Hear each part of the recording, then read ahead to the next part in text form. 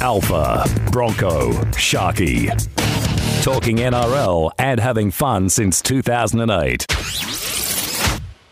Well, seeing we've lost the lump, I don't know whether that's the procedure he's having at the doctors as we're broadcasting at the moment, but all the best with it, Bronc.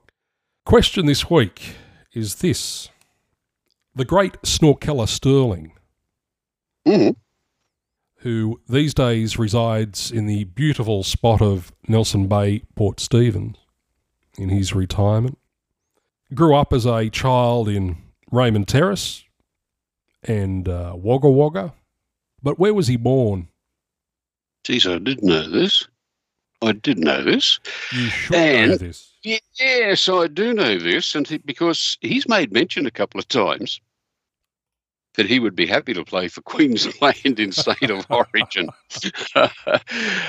And I wouldn't mind going down and joining him at Nelson's Bay either. Beautiful, beautiful place. Actually, that whole area there, I think, is absolutely gorgeous.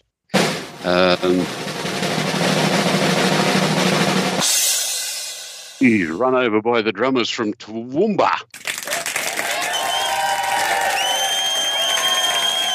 Well done, Alfie. Toowoomba it was. He was born there and left at the age of 5.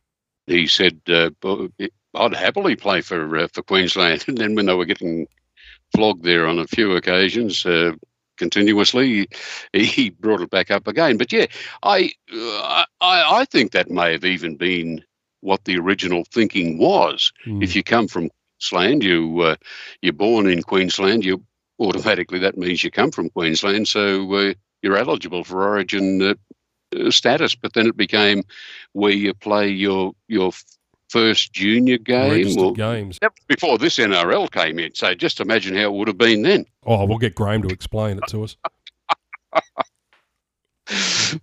Talking NRL, online and on demand.